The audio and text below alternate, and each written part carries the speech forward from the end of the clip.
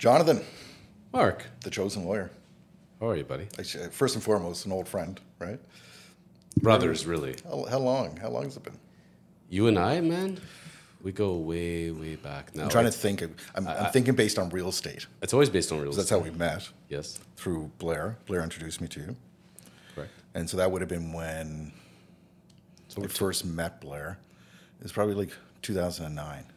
It's definitely over 10 years now, easily. Yeah. That's right. Let's talk about that. So you started off, you were working at Goldman Spring when we met. You were a real estate lawyer there, and that's obviously how we connected. I wasn't even in real estate at the time. I was just there as a client for my own real estate transactions. Tell me about the progression. So you've gone from Goldman Spring to now partner at Corman LLP. So when you met me at Goldman Spring, I was an associate. It's funny, when I look back on those years, I laugh. It was a very interesting setup over there. So, I could talk about it freely. So we had, over there was 6-7 partners and me as the one associate. Most law firms, you have about 1, maybe 2 associates per partner. I was the only associate. So I was working. So you just got dumped on. Night and day. It was unbelievable. I remember this one night. It was like a Thursday night. It was like midnight. I called up my mom. I know she's a night owl. I said, "Mom, how you doing?" She goes, "Good. What's going on?" I said, "I'm still at the office. I'm looking out the window." She goes, "What are you looking for?" I said, "I'm wondering if somewhere out there I made a Jewish mother happy. I hope you're enjoying this because I sure ain't." But it was one of those things about, earning your stripes, putting in the work, getting the experience, getting the knowledge. And I'm very grateful for them that way. They were very good to me and really built me up.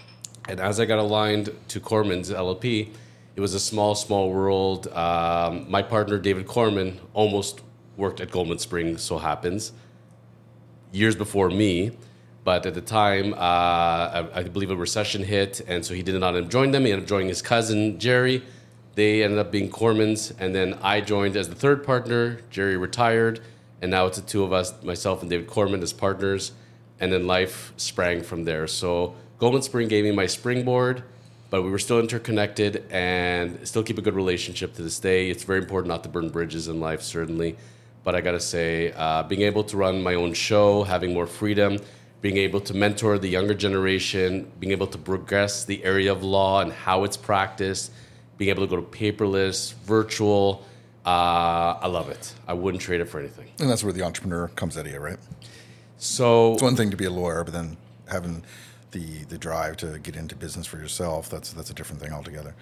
I was ingrained, it's funny, I just mentioned this on my baseball podcast, so I have a couple different shows that I run. I didn't know about the baseball one. There's a baseball one as well. Okay. But we're talking about how there's so many second generation, third generation baseball players, basketball players, wrestlers. And I was saying, you know what, but that doesn't just go as far as in sports. It could be anywhere. So I'm a second generation lawyer. I know my accountant. He's a second, third generation accountant. So any line of work, it could go that way. From the time I was born, it was ingrained in me, you're going to be a lawyer. You're going to be the lawyer. So all I ever knew was I was going to be the lawyer. But when I finished high school, I decided to take a business degree before going to law because I figured I'm going to have a lot of business clients. I'm going to deal with business transactions. Yeah. They're not going to teach me that in law school, so better for me to know how business works, practically from an education standpoint, in order to be able to be a better lawyer. And I'm so grateful I did that because I use that degree every day. Yeah, I bet. Certainly. I bet. How long were you at Goldman Spring? I don't remember. So Goldman, I was there for approximately 3 years. 3 years. 3 years. And then there was the springboard over to Corman's. So Goldman Spring, I was there for 3 years. And it just got to the point that we were talking, and from their trajectory, they were happy to have associate levels, and I was ready to do my own thing. I was ready. I already had my own client base, and I was saying, I need to grow. And they supported that. I thought that I was going to go open up my own law firm. I had the whole game plan set up. It was going to be Hacohen Law, the chosen lawyer, going to get it all set up. And at the very, very last second, so now this is December of 2014, and I'm planning for an early 2015 launch. I get a phone call from a David Corman. He's in Miami at Christmas time. He says, I bumped into an old buddy of mine at a hockey game. And I told him that we're planning to one day get a new lawyer and start doing succession planning. And he said to him, you don't need a young lawyer. You need somebody ready right now. I got the guy for you. You better call him immediately. And I said to David, you know what? This could be the best timing or the worst timing because I'm literally ready to go on my own. I remember talking to this, but it was back at the time that this happened. Absolutely, because we were all evolving at the same time. You were the same thing. Like we're all evolving in our paths. It's funny how that works out. How old are you now? So now I'm 46. You're 46. So turning 47 this year. I'm turning 46 in October. Yeah. Yeah. So we were on very similar paths at the time. You know, you were branching, I was branching. And I go to meet David and Jerry. I swear to you, Mark, I met at least 12 different law firms up to this point looking to buy out a business, buy in, slowly take over, whatever it was, and nothing felt right. I meet them in 5 minutes. I knew this felt right. We did a handshake deal, nothing on paper, and we said, let's do it. Right into partnership? Yes. So there's different levels of partnership at the time. So it was like a junior partner type situation. Yeah. I show up my first day. It was a Friday. I'm supposed to start on Monday, but me being the type A personality I am, I said, I'm going to set myself up and everything. Let's get this thing going. So I'm ready to go hit the ground running on Monday. I bump into Jerry. Our offices are back to each other. We actually have a door in between. So literally I can hear every conversation. He can hear mine. And he opens up those two doors, walks in. He goes, nice to see you again. Everything's great. Just to let you know, I'm on my way to Israel for the next 3 weeks. Good luck. You'll look after my files. You'll do fine. I could tell. Nice. He just threw me into the water. How were those 3 weeks? It was interesting. Because I also showed up and I said to the admin, I said, nice to meet you. And I dumped my files. I said, here's all these new files you're opening, by the way. Everything that got moved over because the clients wanted to stay with me. So they weren't expecting that either. So it was a bit of, I wouldn't say it was growing pains. It was more, I decided to use my time smartly. I knew I couldn't burn myself out. I'm starting in a new business, but where I did it, I think the smart way, which I tell anybody in any industry, especially we work with a lot of realtors, in our industry. I tell them, you're going to move into a new brokerage. You are becoming a new broker. You're becoming a new lawyer, a new accountant, whatever it is. Your first job for the first few weeks, I think you need to do is go through your Rolodex. I want you to spend your whole time emailing, texting, calling, every single person you ever met and tell them where you are, what you're up to, so they know where to locate you. And from there, I set myself up every single week, Mark, no word of a lie, either a coffee, breakfast, lunch, dinner, whatever it was, I'm having a meeting with somebody no matter what. Now, would you still take the same approach or would you just put it on Instagram? You know what? I would still take the exact same approach. Yeah, good. Instagram is good. It's like casting out a net. Like I'm going out in Nova Scotia and I'm going to cast a net. Maybe I'm going to get some lobsters or something. But if I know there's a dedicated water, I'm still have my dedicated fishing line. I'm going to use the right bait. I think in person is much, much better. Exactly. And do both. Yeah. But really, once I got that initial, it took me about seriously 2.5 months. I had about 5,000 contacts to go through, maybe 4,500. Mm-hmm. I made sure to do that, spent a lot of time networking, reacquainting with people, and then it was that reaffirmation. Don't worry about getting new business all the time. Make sure your existing database is happy with you and build that up. We just had a strategy session yesterday and we were talking about that, creating some training videos and the difference between nurturing your existing client database. Candace, for example, she always uses the number 300. She has 300 clients that are her clients. She owns them. She knows their birth date. She knows everything about them. She knows when they just had a baby. And nurturing that database versus your digital lead database is completely different, right? Everybody has, as long as you have a strategy and you're doing it, all the power to you. I don't like when there's no strategy because then you're kind of moving at random. Some people have this board. I love the idea of the board. You got this board in your kitchen, you got this board in your bedroom, in your office, wherever it is, and it's your 10, 12 most important people. You need to make sure those 10, 12 people are happy with you at all times, by all means. For me, it's in my phone favorites. I got my 20 phone favorites. I'm looking at my phone favorites every day. I want to make sure everybody's good on the phone favorites. Just make sure there's a system. People are choosing to work with you ultimately at the end of the day. I've had people that have worked with me for over 20 years. Maybe I've never even met them in person. We've had always like a phone, virtual, whatever it is. Some of them, I became really good friends with them. We've done dinners. I vacationed with clients. We became good friends. But keep those relationships, whatever it takes, because people have to feel important. They don't like that feeling being passed off. They don't like that feeling that they don't matter. But I established, like, for example, you and I are taping today. It's a weekday. I've told people on all my files, I put me, another lawyer, and a clerk. Because if I'm in a meeting or I am being interviewed, I can't have you waiting. I know you're saying Jonathan's not available. Maybe Jonathan will get back to you later. I want somebody to get back to you immediately, and then there's a follow-up. And if I need to speak to them, I'll speak to them this afternoon. Yeah, especially in a closing situation where people are high stress, right? As in real estate, it's always high stress. It's always short deadlines. The days of these 90, 120-day closings is over. It's always less than 60, very often less than 30.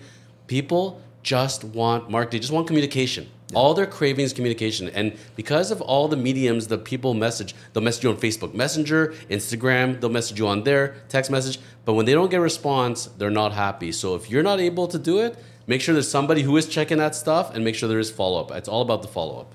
It's funny. Whenever you have conflict in business or controversy, most times, almost 99% of the time, it's a lack or poor communication. I put down, to me, in life, if you want to have a relationship, whether it's personal or it's professional, whatever it is, you do two things and you're going to have this relationship, I guarantee you. It's called expectations and communication. That's it. Establish from the onset, what are the expectations for this? What are we each going to be doing? And what do we expect for our results? And keep in communication. Mm-hmm. When you drop the ball on the expectation, you could be communicating great. But if you're not on the same page for expectation-wise and goals, you ain't going to get very far. And if you do have those expectations, but you're not communicating, that's a problem as well. People don't like to be left. Even if they're not communicating well, they're still expecting to hear the communication. Sure. Yeah. Stay on your communications. I don't see myself as a lawyer. I see myself as a communicator. I go to sleep at night, my emails are 0, my text messages are 0, my phone calls are 0. There's no notifications because it's all been done. Shut it off, yeah. You have to. You absolutely have to. When I learned what they called inbox 0, it changed my life. I realized so much of my stress was sitting in unanswered messages, unanswered events, and I just felt like I was behind all the time. Monday morning starts, and I'm drudging what I had to deal with 2 weeks ago. No more of that. Now everything has an assigned due date and time, and that day, I'm just dealing with that day. But I like, at some point at night, not too late, obviously, not right before bed, I want to see what my calendar is for the next day. I want to see what my to-do list is, maybe shuffle a few things around. Then I feel fresh when I start the morning. I check and respond to emails twice a day. So I'll come in here, and first thing I do is sit down, answer any unanswered emails from the previous day or night.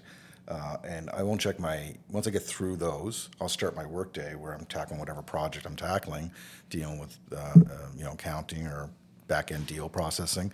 And then I won't check my emails again until 1 o'clock in the afternoon. When you're constantly checking your emails and you have notifications just dinging while you're trying to get through something, you'll never get what you're doing done. Right? Because the emails just keep coming and coming and coming. And then before I leave at the end of the day, I'll just do a quick run through the emails and respond to anything. I turned off the sound notification on my phone for emails because it was stressing me out. Yeah. It's like a Las Vegas slot machine sometimes. When I don't have to hear that sound, I feel good. I know there's always going to be emails. I don't have to worry. I don't look at my phone right now. That ding stresses me out. There's emails coming out. So just avoid that ding and try to put less dings in your life, certainly. And I like that. Sometimes, for me, I do that for text messages and phone calls. There's a dedicated time slot of when I'm going to deal with them, and then I'm going to power through them. But I'm not leaving it for days. And the same thing goes for your personal time, right? Like when I'm home with the kids, shutting those notifications off is mandatory. I cannot be responding to business emails. One, the kids won't let me. They're climbing all over me. But it's just, you can't be there in the present when you're worried about the ding in the background. That ding stresses me out. You want a good story? Go. So you've met my son, Jeremiah. Yeah. Jeremiah is almost 18 now. He's working full-time at a car dealership, loves cars. He's 18 now, eh? He's almost 18, God. Yes. Taller than me, but that doesn't take much, obviously. But doing well, head full of hair, loving his life. I remember Jeremiah when Jeremiah was like 5 years old, okay? Maybe even 4 years old. So we did always a nighttime routine. I was raising him as a single dad. We have our dinner, we go to the park, we go everything, go at bath time, and then it's snuggle time. Snuggle time was reading a book, waiting till he goes to sleep for a little bit, and then I go. Not sitting there for hours, because I told him, it's your bed, it's your space. I'm not here all night, buddy. Not going to happen. But 10 minutes, 15, 20 minutes. At one point, I come into bed, he goes, hold on a minute. Is that your phone? I said, yes. He goes, this is a phone-free zone. There's no phone during snuggle time. if you're going to bring your phone, you're not welcome here. You can leave now. And I'm like, wow. And Jeremiah's in charge. Jeremiah's in charge. But you know what? The innocence of youth, they're right. Sure. I remember my oldest niece, when she was like 3 years old, she took her toy phone, her mom was telling me, and saying, Daddy, what time are you coming home? She knew the only way to reach Daddy is on the phone. Kids pick this stuff up really quick. They absorb everything, and they know when you're distracted, not paying attention to them. They know when you're just, yeah, and not really listening or watching their new dance move. Like, you really have to be careful. But it's okay for them to be distracted and be doing all their social media stuff. Yeah. London, get dressed. We have to be at the door in 5 minutes. Yeah. But they don't want us to do that. And that's where I say to parents, especially new parents, they grow up so quickly, savor every moment, because for us as parents, we love our kids. The one thing we're always realizing and we're feeling is no matter what time we spend with them, it never feels like it's enough. And the time went by too quickly, and you look back and you're like, I wish I would have done more. And that's where I made a prioritization in my life. We did a lot of father-son road trips. We went everywhere in the world together that we could. And you know what? Those are the memories. Those are the moments. I took him to Madison Square Gardens with my nephew. We saw one of the biggest boxing upsets in history when Joshua lost his belt at the time. This, yeah. The stadium was filled with people from the UK. Nobody saw that coming. Andy Ruiz was a guy that was an underdog. Nobody had heard of him. And we saw that live. That's a memory. You could say can't put a price on it, but if you've ever stayed in New York City, sure, you can put a price on it. Yeah. But it's building those memories versus, you come and your kids are one day married and they have their own kids and you're saying, wow, I wish I'd put that time into it. That's why you see a lot of parents are very involved with the grandkids, because they did not put as much time into their own kids. Mm-hmm. And I can definitely tell you, as being a dad, I look at my son, and he's my best friend. And that's a relationship it took time to cultivate. That's great.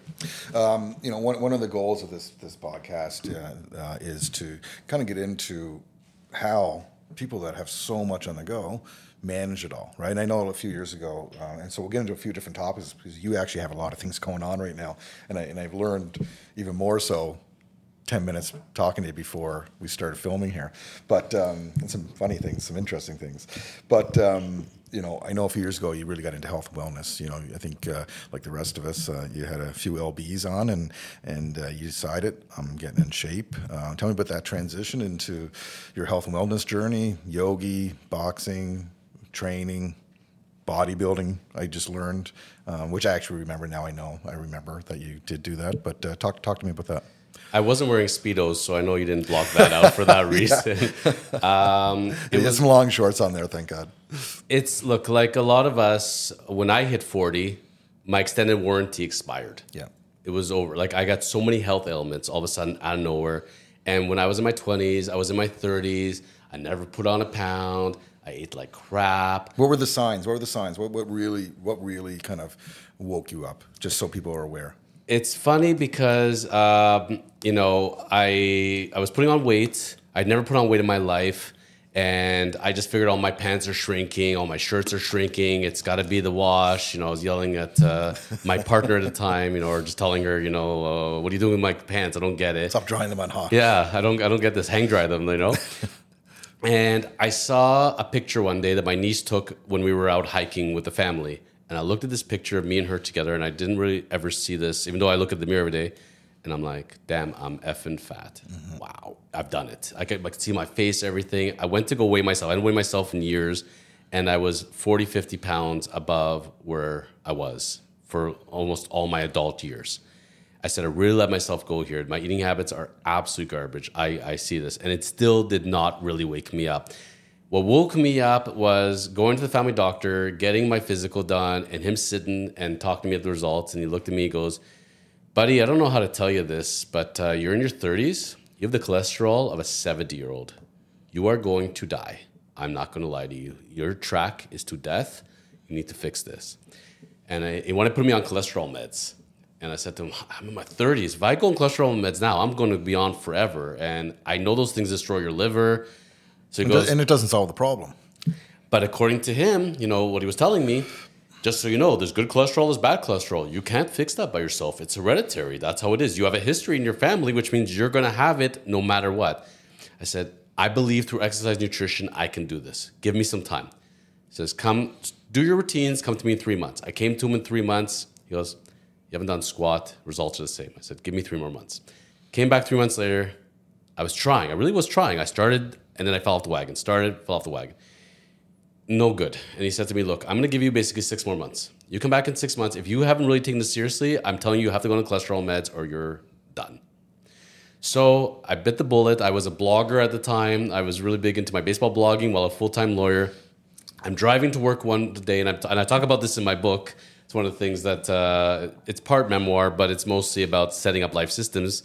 So for myself, I drove to work, and it hit me on a Monday morning. I mean, I was marinating. A lot of my best ideas, Mark, I plant a seed for myself, and I let it marinate, and then it'll hit me one day. I'll sleep on it, and then one day I'll just do it. People think it's a spontaneous, irrational decision. That's exactly my process. It's not. I marinate till I'm ready. And then I drove and I said, I'm done blogging. I am done writing. I called my head writer. I said, take over the blog. I'm done. I'm not writing anymore.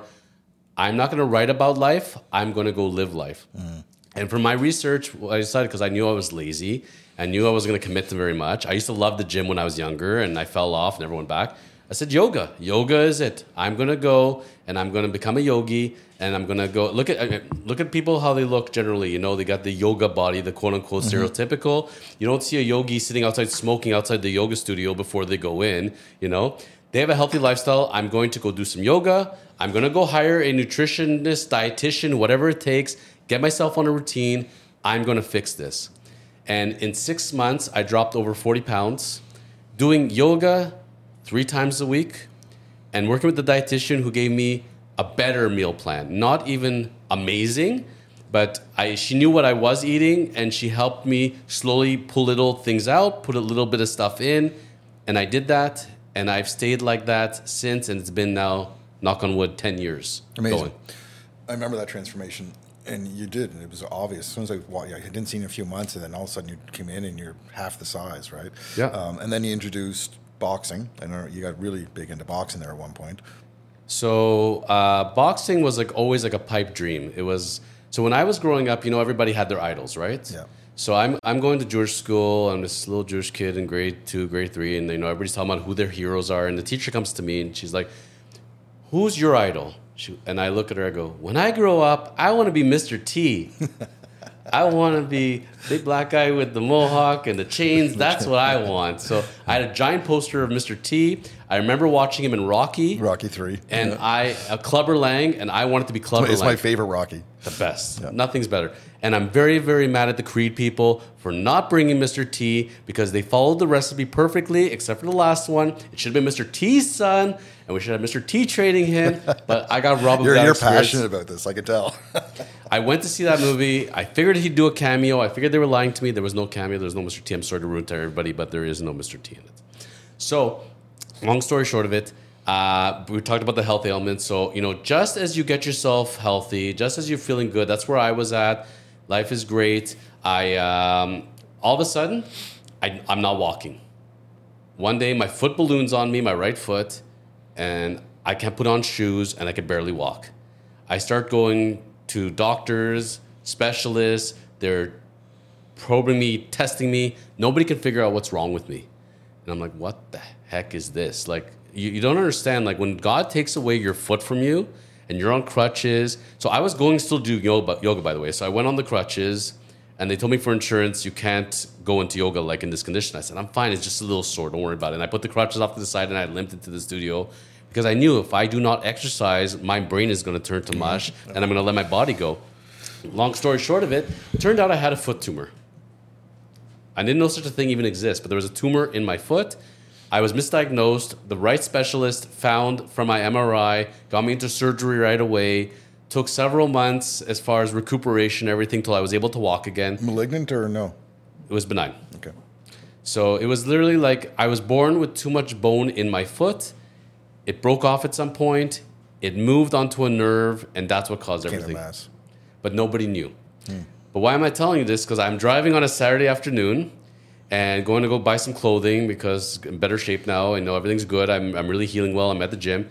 And it hit me. I go, I'm going to be a boxer. That's it. I've been given a second chance. And 3 people told me about this one studio called Grant's at Finch and Dufferin area, Grant's MMA. I drive to Grant's, and they're closing in like half an hour. I make it in time, and I walk in there. I start looking around, and there's a guy behind the desk. He's like 6'5", huge. He looks like Jimmy Butler, like he's just really jacked. And he says to me, "How can I help you?" And I said to him, "Hello, I'm Jonathan, chosen lawyer. I want to be a boxer." The chosen lawyer, yeah. He goes, what drove you to be a boxer? Why do you want to be a boxer? I said to him, I looked at his, no word of a lie. He has a magazine on the corner of his desk. Mr. T was on the cover. I looked at the Mr. T and I said, I want to be Mr. T. I want to be a boxer. He goes to me, there's only one problem with that. You know you're not black, right? And I said to him, black isn't a color, my friend. It's a state of mind. And he looked at me, he goes, you're whacked. I like you. That was Saturday, Mark. Monday morning, I was there 7 a.m. and we started training together. I love it. That's great. I trained for almost 2 years with him, and the plan was for me to go into the ring and fight one charity match. That was the game plan. And did you? Hell no. No. I sucked. I'm very bad. I have no... God gave me a lot of things. He gave me the ability to talk, to write, but he did not give me the ability to box. So 2 years of it with world-class training, and I was getting injured all the time and not even much sparring with it. And I kept going to the sports clinic. And the doctor told me, you're a 40-something-year-old Jewish lawyer, 5'6". You have no business being in the boxing ring. This is going to be very bad for you. But I told everybody that I'm going in the boxing ring, so I have to follow through with it. And I set myself a deadline. It was going to be 2019. I was going to do it within 2 years. So I was telling this story to a buddy of mine who's a realtor, and he looks at me and he goes to me, with your physique, screw boxing, go do bodybuilding. I'm like, bodybuilding, eh? So I thought, that's a lot safer. And I'm going to do a show. And I've told people I'm going to do a show. So let's do that. So I steered course. Do we have pictures of this yet? Do we got the pictures? Okay, good. They're going up, just so you know. That's fine. They are on the internet. They are out there. I'm not heavily tanned. I'm not sure. Buddy, the only real reason I'm not going to, besides the full body waxing, which I don't recommend for anybody, that's not fun. And there are areas you would think would be more painful than others. No, it's the easiest areas that are the most painful. So that was part of it. I would do the waxing again. It's the spray tanning. Mm-hmm. When you are standing there and they're just spraying you and spraying you and spraying you, that stuff does not come off. Like, it took months. I'm walking around. It's embarrassing. Like, I'm a lawyer and I'm walking around with this half orange. I look like Donald Trump, fell into a pile of mud. Like, this orange brown goo. So... But it was a lot of fun. It was a great experience. I had a lot of support. I hired really great trainers. It's an incredible discipline, right? Like, what you have to go through to get on stage as far as burning, getting your body fat down. The dehydration actually happens as well for exposure, but it's a big undertaking. And the hardest part of it, you would think, okay, it's getting your body the physique, getting the cuts stomach, learning to discipline food, but the posing. Unless you are a trained dancer or you've used posing before, I found that really challenging. And I'm like a month and a half out, and I realized, oh, wait a minute. It's not just having a nice body. You have to learn routines. You got to learn how to pose properly. And, we all just sit there and do this. It's not that. There's an art to it. You have to suck it in. You have to put your toe down. You have to turn in the right angles. You have to keep the smile. There's a lot of art to it. I'm assuming you had a coach for that, though? So I went to the workshop for it's called Ultimate Fitness Competition, UFC, UFE, sorry. And so I'm Ultimate Fitness Events, and I'm at their workshop. It's a month and a half out, and I figured this is going to be a snap. They're just going to show me a little bit of posing. I'm watching this for like 2 hours. Mark, I want to hurl. I am screwed because I don't know what the hell I am doing. I'm the worst bodybuilding posing guy there is ever. All I know how to do is this, literally, and I can't even do that properly. Were you better than you were a boxer? I'm still better than I was as a boxer. Okay. So what did I do with that? I watched one guy. He came in late to the workshop. It was about 12 of us. He was unbelievable. He could do a vacuum. He could suck in his stomach and invert in his stomach. He had competed in a Mr. Mumbai contest. He had just came to Canada from India. I stopped him at once. Everybody was done. I called him over and I said, I got to tell you, man, you are the Indian Arnold Schwarzenegger. You are incredible. He was a big Arnold fan like me. Said to him, out of curiosity, what are you doing for the next few weeks? And he says to me, I'm taking time off work and I'm just going to get ready for the competition. I said, where do you live? He lived across the street from my office. Incredible. So I said to him, guess what we're doing together for the next few weeks? I'm hiring you, and you're going to train me every day to be a bodybuilding guy because I don't know how to pose. He looks at me and he does the glare and he says, you're going to go to Walmart. You're going to pick up 3 mirrors, not 2 mirrors, not 4 mirrors, but 3 mirrors. You're going to set them up in your boardroom. He was gamed. You're going to go get your outfit. I want you to get 3 different trunks. These are where I want you to get them from. I want to select them. You're going to pose, you're going to change, and you're going to pose in your trunks, in your office, in your boardroom every day. I will be there at 3 p.m. sharp. We train for 1 hour at least. I'm going to bring the music. I want you ready. This is what I want you to eat before. I feel bad for your staff. They thought it was hilarious. They watched me going around in my trunks and like, what the heck is this guy doing? And there's music blaring, it's raining men coming out of my boardroom. And they're like, what is he doing in there with this guy? But the guy was teaching me how to pose. And it was just like the Karate Kid. Remember the Karate Kid with jacket on, jacket off? Wax on, wax off. Yeah. It was like, again. I go, let's just do it. No. I go, you got to get the one movement. So it take us 2 days to do the one movement. Take us 1 day to just learn one turn, where to put the feet, where to go. It was so disciplined. He gave me homework. I had to videotape it, send it to him. That was the worst part of it. And you know what? He turned out to be one of my best friends. He had nowhere to stay for the competition. He ended up staying with me in my Airbnb. We ended up butting it up. We were on stage together. Where was the competition? It was in Hamilton, actually. Okay. That one was the Halloween special, the Halloween Havoc one. Mm-hmm. So we went down to Hamilton. It was October 2019. We competed in one of the events together. I competed in 3 different events. We won medals together. That's amazing. That's awesome. So we're actually this picture of us together on stage. There's my coach with the gold. I won the bronze. So you have to send us that picture as well. It was amazing, and you do this. You really build lifelong friends there. Everybody's in the same kind of boat. Everybody's there for their own reason.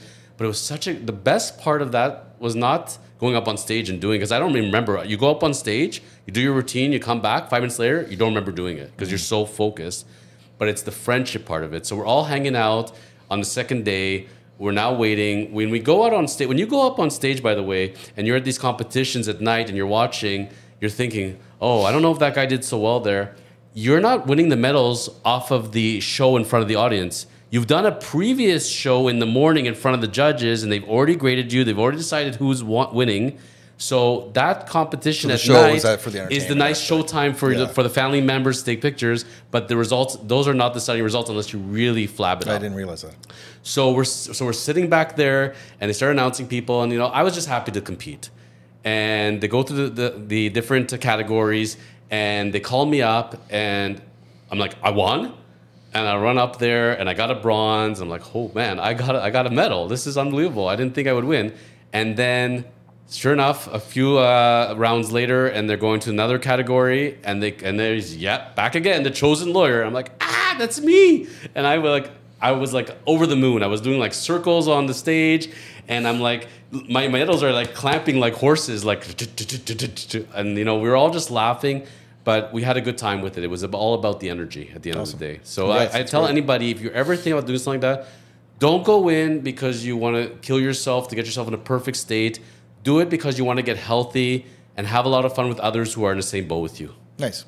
Now, it's funny. You threw a curveball at me right before we start filming here, which is very fitting for one of the next topics. But you just informed me that you're becoming a pro wrestling manager. So before we get into that, I want you to tell me what that. I need you to tell me who's your favorite. Deciding. This is for you. And is it Andre? Is it Hulk? Who do you like? Oh, it's a great picture in the back. Remember the old school look? Unbelievable. I remember when Andre the Giant beat Hulk Hogan for the belt, and he had a side deal with the $1 Million Man and handed over the belt to the $1 Million Man. But you can't have these side deal shenanigans in wrestling. So the commissioner of the WWF at the time, Jack Tunney, ruled that the belt is invalid, and now they will have a tournament.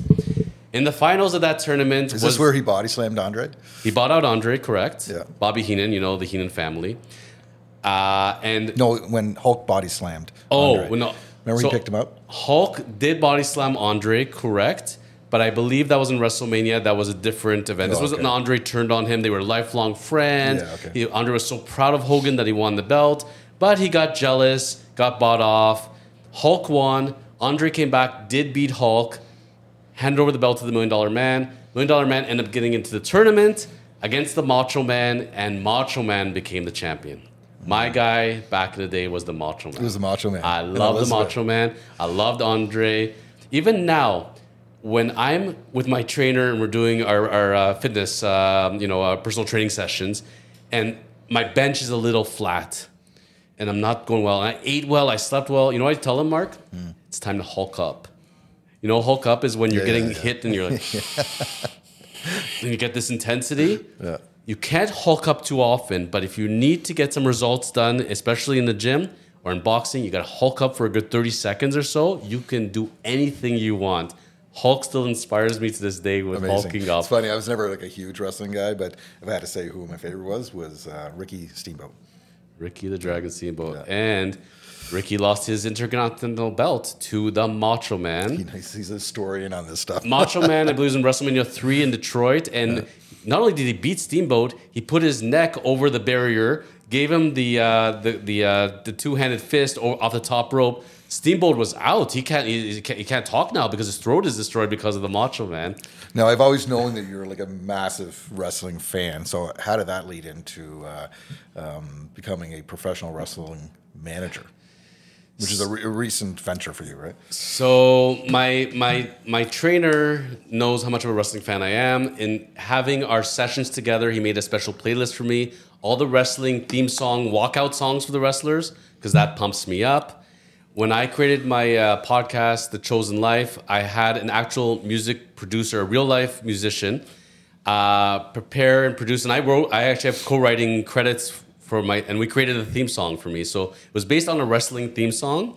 And there's a Chosen Lawyer theme song. You can go on Spotify, Apple Music. I co-wrote the thing. I learned how music is prepared and produced. It's crazy, by the way. And you think that it's all done in one session, but no. They do the instrumental different. They put the vocals. They combine it too. It's a fascinating process. So my trainer was part of all this. And he says to me, I've always wanted... I love wrestling. I have the body for it. I've done competitions, and he's in great shape, young guy. And he's like, I really want to be a professional wrestler. And I said to him, funny, because in wrestling, I never wanted to be a wrestler. I just want to be a wrestling manager. I want to come out. I want to yell. I want to cause crap. I want to, manage my guys. I want to cheat. That's where I want to be at. So we brainstormed on it through Connects. Lo and behold, for the past few months, he's been going off and training to be a professional wrestler in lowest dungeon of Hamilton, out of all places. He found a place in Hamilton, a trainer. This guy trains professional wrestlers. How old is he to be getting into this at this age? In his early 30s. Early 30s. Early 30s. But as he said, it's funny, in wrestling, it's funny because it doesn't matter what age you are. He has no mileage on the body. It's not like you can have a 20-year-old that's broken down because he played professional football. You can have somebody 40 that has no mileage on their body because they didn't have contact. He has a no-contact body. He's fresh. He's fresher than most 21-year-olds. So we got aligned with this trainer in Hamilton. Now he has a trainer in Toronto as well. And he's good. He's great. He was a natural at it. Like, the trainer's watching him and saying, wow, I've seen guys who've been doing this for 5 years. You're doing it for 5 weeks. You're already ahead of them. So within a few months, he debuted at his first show. I was out there. I wasn't out. I was in the audience. I'm keeping my profile low with it. And you know what? He kicked some butt. He looked great out there. Mason Rush is his wrestling name. And if you check out my Instagram handle under Chosen Lawyer, I am the manager for Mason Rush. And Mason is going to be going real far with this. And goal is up to WWE. And that's awesome. You can do it. So good luck, Mason. So I have nothing else to do with my life. I might as well be a wrestling manager too while I'm at it. Mark, remember there's an expression. I don't know if you ever heard this one. If you want to get something done, ask someone who's busy to do it. Yeah, exactly. So I'm from that, but your other venture, because you have so many other things going on, the Chosen Life podcast, and now that's leading into writing your own book. So let's talk about that. What was Chosen Life podcast? What's your focus? And get into the book after that. So with the Chosen Life podcast, so I'm a big YouTube fan. I love it. I actually bought a paid YouTube subscription because I didn't want to watch the ads. And most people watch TV. I was watching YouTube for the past few years, especially during the pandemic. I have certain interests that I like as far as niches like wrestling, cars, training, watches, whatever it is. And I watched YouTubers on their specific niche item. What I was finding was I would start to get bored with some of these shows because it was the same topic, same conversations. And I was enjoying it, but I thought to myself, you know what? Truth is, I think I can go out there and do better than this. So I decided to put my mouth where my money was. And I said, okay, so if I want to go put a channel together, what am I going to do? And I thought, you know what? Why don't you just take everything you like and do it all? So let's make a lifestyle podcast. Let's think of all the stuff that I enjoy, the things because as far as working as a lawyer and meeting realtors, mortgage brokers, clients, I don't bond with them over real estate and law. I bond with them over commonalities, hobbies, interests, lifestyles, whatever it is. You'll find one commonality and you're friends. That's it. So let's bond over all these commonalities. So I decided to make the lifestyle podcast, and every single week we'll have a different guest. We'll have different topics, and let's make some fun out of it. And it's still going. That's my main bread and butter show. But I knew I love baseball and I love wrestling way too much, and I'm going to talk about it way too much if I do it on the one show. So I branched off and made 2 other podcasts so that I can have one dedicated to wrestling, one dedicated to baseball, and then keep the lifestyle one. So my main one is the Chosen Life podcast. I've had a range of guests. I've had a Hollywood actress on there. I've had the owner of a supplement, Perfect Sports, was on there, Bruce Calero. Dan Milstein, the famed hockey agent. And it's just different people from different walks of life. But when I look for the guests, and very often I know them, why do I pick them is because I'm thinking I want to entertain people first and foremost. They're interesting people. I find them riveting. I think other people will also. But also, Mark, the truth is I want to inspire people. Because people are saying, you know, I'm too old, I'm broken down, it's too late for me, I can't follow my dreams. Those are all bloody excuses. The people that I bring on the show, no matter what their age, no matter where they started off, no matter how much money they had in their bank account, they all worked hard. They all were dedicated and focused, and they got themselves somewhere in life. I want to inspire others to watch and hear those stories and say, that could be me. You know what? It's not too late. This is pretty cool. So it's never, ever too late. So really, at the end of the day, is to inspire. And if we can reach one person that says, you know what, I'm at the end of my rope and I'm done for, so I'm just going to just drift through life and it's too late for me. No, it's never too late. Go hit a gym. Go eat well. Go start thinking about your goals and start making your dreams reality. Amazing. And now that's transitioning into a book. You're on your 3rd edit, so you're looking to release in January, you were saying? Correct. It was supposed to be in the fall, but it's my first book. I've never... Were you a writer? Have you always been a writer? I know you had the blog in the past, but would you consider yourself a writer? If I had to consider myself first and foremost... You're a lawyer, so I know you're a reader. So I knew from a young age I had a gift for writing. It was just, you just know, like when you're getting A+ in English and you're not even doing any of the work and you're not studying and you just comes, words just flow through my hands. Like the way I can describe it to you, like, you know, when you ever see a prodigy, you heard of a prodigy in piano, that they went to the piano and they just started playing? Mm-hmm. That's how I was with writing. I just naturally liked writing. That's how I expressed myself. So the issue is that I started and stopped several books. And I never felt it. Depends on where I was in my life. I was in very dark places in my younger years. At the time, was that fictional or nonfiction? It was generally always fictional. Okay. Yeah. But I mean, some nonfiction as well. It depended on where I was. You know, really, I think I was really captivated by Stephen King for a long time. And I was reading Stephen King nonstop for like 4 years. So I started working on what I thought was my best book. I made it to a few chapters into it, and I realized I'm really, really influenced by Stephen King here. Now I'm doing my own life story in a way where I thought my life would go, but it's very dark, very grim. So I burnt it. I hand wrote it, and I worked on it. I was out in New Mexico. I was visiting my uncle. I was 17. I wrote out all this stuff, and I stopped it. I read it a year later. I'm like, I'm not doing this. It's too dark. I can't go there. And I burnt it. It doesn't exist. It's gone. It's still in my head. But so it was a nonfiction book with a Stephen King twist. You could see where the influences were, okay. Like the reality of it is. Like I loved John Grisham at one point, and if I start writing, problem is that's why when I'm writing, I don't like to read because I don't want to be influenced. I want it to come from my own energy, my own habits, my own personality, where I'm at. So when I finished the blogging and I went off to do yoga, I never wrote again. I never read again. I had blockages. It just wasn't happening for me. So that's the longest I've ever spent in my life non-writing. And then one Christmas time, I felt good one day, and it hit me. I saw the title, I saw the chapters, and I wrote that out in about 10, 15 minutes. I wrote every single chapter heading, and I started writing my book. And how long ago was this? Like, how long have you been working on this? So I wrote that, let's say, now would be about a year and a half ago, give or take. And I wrote out 2 of the chapters. I had 10 pages, and I stopped. And I started marinating on it. It was like January, February. And I said to myself, wait a minute, you met a publisher once, and they're really into spiritual books, meditation. I should reach out to them and get their opinion. So I wrote to them.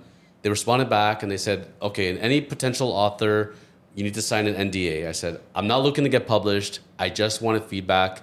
I know you're very busy, but can I get an idea if I'm on the right track here? I wasn't actually intending to write the book, finish it now. It was going to be a project over the next few years. That's how long it would take. I sent them my 10 pages, Mark. I got a response back about a week later. We love you. We want to sign you. Let's make this book happen. My response, a huge compliment. It's great. Well, not my reaction. I was stunned. We were writing, and then we went on the phone. I think we did Zoom, and I looked at the publisher. Now the pressure's on, right?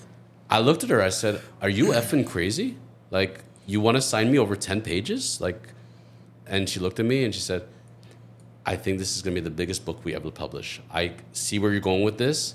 You have to do this book. So we began talking, and I think it was about a 3-4 week process, if I'm not mistaken. And I was very hesitant on it. And because I knew the time commitment, I knew it had to be done. And I had so much on the go at this point that I said, I can't commit to writing a book over this short period because they want to do it over a year or so.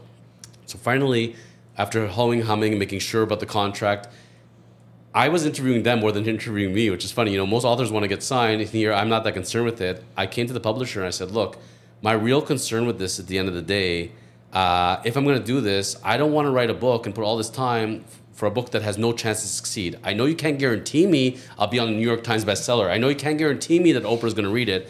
But what is your vision of this book? What is your vision for me? And I need to know, are we aligned with it? She said, I was watching your podcast, read what I read.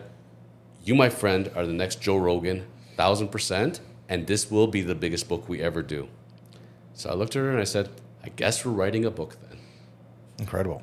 And so I went up to my cottage every weekend, every Sunday. I shut everything down from 7 in the morning till about 1 in the afternoon, and all I did was write. That's the only times I wrote, but I did nice, focused work. And here we are, 22 chapters later, and the book is going to. And what's that process like? You said that you're on your 3rd edit now, right? So edit 1, edit 2, are you still changing the book? Are you taking it in different directions after a reviewing? By edit 3, are you just correcting things? Like, what's that process look like? Everybody has a very unique process on how they write their books. The more traditional method is you write your book and wherever you're writing it, and then you send the full book, which is called the manuscript, over to the publisher, and then you work with an editor to start doing your tweaks. The way we did it was a little more unique. I wrote a chapter, editor reads the chapter, puts in comments, questions. I got to go in, I got to make my fixes. Then they go back in, have more questions, more edits. I got to go in and make more changes. We're on our 3rd process of this. So it's not ghost written. I wrote it, I changed it, but with feedback and questions from the editor. So we're kind of like bouncing ideas off one another.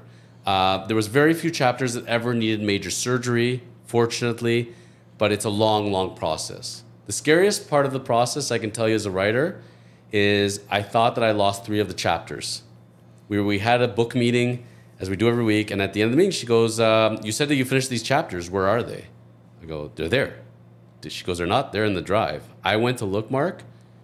They're not there. And I wasn't backing up at the time because I just took it for granted that they were backing it up. I said, those are 3 original chapters that are gone. I literally turned sick. I probably got a little upset. I said, you don't understand. I cannot rewrite these things. They're done. They're one-offs. And I realized, wait a minute. I deleted some pictures out of my drive. I bet you they deleted those chapters. I thought they were saving into another drive, but they were in my drive. I contact Google. Within 10 minutes, they put back everything. As long as you don't realize that's unheard of. Even if you permanently Google doesn't respond to anybody. How do you even if you permanently delete something out of a drive, as long as it's within 30 days, it's still sitting somewhere. It came back. I can't believe you got a response. Google, there's no way of contacting them. It's insane. Well, I found them and they came back to me in 10 minutes. So I was so happy that these chapters were back that night, we were in the middle of the book at this point. I got so inspired, I saw the ending of the book. The next morning I woke up, I wrote the ending. I was so happy that, it's funny, you get good energy and you never know where it's going to go. So here I am, I have the beginning, I have the middle, I haven't written the end of the book, but I had the last chapter. So I worked backwards. So now that you're going through this process, not to get ahead of yourself here, but now that you're going through this process, Yes. Are you starting to have thoughts about another book, another idea, another concept? Well, that's one of the things we talked about because I told her, I had idea for several books. There's so many things I wanted to do as far as talking about yoga, talking about exercise, talking about setting goals, how to manifest, meditation. I ended up being very ambitious. The book is everything. This book is like my Mona Lisa. This is like my symphony. This is, if I'm going to write one book to the world, and every single thing I want to tell you, if you have anywhere where you are in life and you need to figure out your shit and you need to figure out, excuse my language, and where you got to go, this book will answer for you. So that book was done as a one and done. But I began to be warned, they're going to want a follow-up. I think this is going to go well. You need to go write the follow-up. So we discussed what the follow-up would be, probably a memoir, started writing a little bit of it, and I stopped it. I said, it's going very dark for me. I don't like going to dark places. Plus, I can't get into this because we're still editing book one. I'm so interested in this darkness now. Life knowing you the way I do, I can't even imagine a memoir of yours going dark. But I grew up most of my life. You see me, I'm fairly bubbly. I'm excited, a positive person. I didn't grow up that way. And we don't always grow up the way we want to for various circumstances, for reasons. I'm very open about it. I'm not afraid to talk about that. But sometimes you don't want to go there because you have to relive trauma. And trauma is a really hard thing to overcome. And people involved, sometimes you don't want to hurt people. So anytime you're going to put something out on social media as a professional, you're going to write a book about it, you got to think who's involved, because the one thing is, it's one thing to tell your story and to inspire others, but you don't want to hurt others in the process. So that's where I put that off for a little bit. My focus in my brain, writing-wise, is only about the upcoming book, The Bible 3.0, and that's where I want to go right now. And we'll see. You know what? I feel like at the end of the day, the critics, the audience, they're going to tell me. They're not afraid. Trust me. I see them on the podcast. I see your comments on YouTube, people. And you think when I'm smart, you think when I'm an idiot. That's okay. I love feedback. That's one thing I learned early on from the blogging days, Mark. A lot of people don't like criticism. I don't mind it. Some of your best feedback is negative. The worst thing in the world is to create art and to have zero feedback. When nobody is commenting on you, when nobody's listening or watching you, that's when it really hurts. I was talking about this with Matt Campoli last week on this show. And but 95% of that negative feedback, 98%, 99% of it is just someone that's not happy in their own life, right? There's just so much hate out there. So it's you can't even get caught up in it. The thing which people don't realize, they take it very personally. So you read a comment, like I read a comment on the channel, and somebody says, chosen lawyer, doesn't know what the heck he's talking about, he's putting me to sleep, blah, blah, blah. That's fine. Chances are for that armchair quarterback, that's not about me, it's about them. When they're speaking about me, they're looking in a mirror really speaking about themselves, because for most people, they have a hard time praising others. Because if you're going to praise somebody for something that they got off their butt and did, they have to admit to themselves that they're not doing it. So the easier thing is to criticize, saying they're the aberration, because otherwise you don't want to feel like you're the aberration. If you're going to go criticize somebody else, whether it's somebody, family, friend, coworker, celebrity, first and foremost, look in the mirror for yourself. Take accountability for yourself. And that's where you're gonna get a lot more ahead in life rather than worrying about other people in their direction. Certainly. So that's where I don't take that personally. I think it's great, but I'm bringing an emotion out of somebody. And that emotion feeds off conversations. Some people back them up, some people back me up. Sometimes we're all aligned together, but it's nice to foster good, wholesome, intelligent conversation and to be the hub where you created that. Nice. Congrats on everything. You got a lot going on, and it's well deserved. So we're going to end with two questions. And for some reason, everybody gets really stressed out by these questions. Well, not necessarily the first one, but the second one. So first question is, two favorite neighborhoods in Toronto or the GTA? This is, say, the Greater Toronto area. So for me, any favorite part, it always has to do with memories. For me, it's all about memories. And like I know my favorite meals because I remember like Good. events associated with them. I one of my favorite Chinese food restaurants. I love eating there because I remember eating their food watching the Joe Carter home run back in the World Series days. I was sitting in my kitchen, never forget that. One of my first jobs was working with a yo-yo company. Like yo-yo? Yo-yos. And they were a yo-yo distributor. They just came into Canada. By our second year, we were the biggest toy of that Christmas season. But why am I telling you this? Because the first locations they set up when they came to Toronto was on the Danforth. And so I am very partial to the Danforth. I got to work there for a summer, walk the streets, eat at the restaurants. There's something really, really special about it. Absolutely love it. So I would definitely say that's neighborhood number one. Neighborhood number two is actually in the North York Bayview area, Bayview and Shepherd. I was living out there for a while. There's a shopping mall at Bayview Village. And there's a lot of nice parks. I walking the dog. And I like it because it's busy, but you're in the suburbs. And it's quiet, but there's things to do. So for very various different reasons. Like I love the Danforth area. I personally can't live there. It's just too, like, the traffic, I will lose my mind on it. But I love visiting there. So, and I'm a big foodie guy. Nothing for me beats the Danforth restaurant. So it's the yin to the yang. Nice. So, with that said, then, what is your two favorite restaurants in the Greater Toronto area? I think you have to focus on the Danforth now. My two favorite restaurants, interesting. Number one, actually, is a restaurant by the name of Paese, Italian restaurant in the North York area at Bathurst and Wilson. Okay. Absolutely love them. They've been around forever.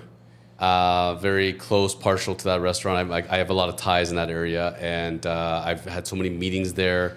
The menu's great. I can't say enough, and I love Italian food. So it's the one restaurant where they know my table, they know me. You can walk in. It's fabulous. It's a lot of fun out there. So that's restaurant number one. And restaurant number two is down the road at Bayview Village called Tabbouleh. They have a couple of locations. You're the second person to name Tabbouleh as one of their favorite restaurants. Oh my Lord, the food just does not stop over there. And somebody took me over there. I haven't had it in a few years. Blair and I used to get a lot when Blair lived down at. Remember, he lived out Princess. We used to get a lot down that end. That was back in like 2012, though. And they have a location down in the Eglinton area, and the one at Bayview Village. But it's funny because you go into my notes. And I have little cheat sheets because I actually looked at the seating map. I know the seat number. So when I reserve on Open Table, I tell them the seat number, the table number. So last time I went over to Tabbouleh, I walk in there and I said, I have a reservation. And they said, oh, we actually just sat somebody at that table. I said, but I reserved that table. That's my table. I said, oh, sorry, sir. I said, yeah, move them. I don't care. I can't. I have to sit at that table. And I'm a regular. So I hate to do this. But you just sat them, tell them there's a mistake. Like the $1 Million Man, everybody's got their price. And $1 Million Man would just clear out the restaurant. I got my table. You should have covered their dinner. You know what? They were easygoing about it. They didn't care. And it was a fairly open restaurant. It wasn't like a case where like every table was full. The restaurant was empty. So they just moved them to another right beside there and we're good. Nice. Reason is, Mark, everybody's got their own comfort level. I've watched too many mafia movies. I cannot sit in a restaurant unless my back is to the wall. Yeah.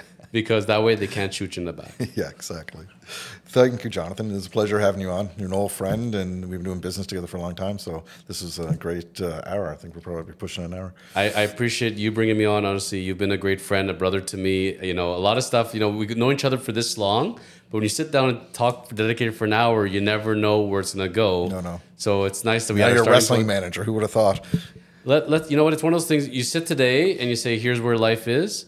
We'll see where things go. I can't wait to see the chosen outfit for the wrestling manager character. I have a pretty good idea. All I can tell you is Versace will definitely be involved. Yeah, nice. And don't forget your gift. Thank you. I appreciate that very much. That was beautiful. I'll make sure it gets a prominent place. Thanks, Jay.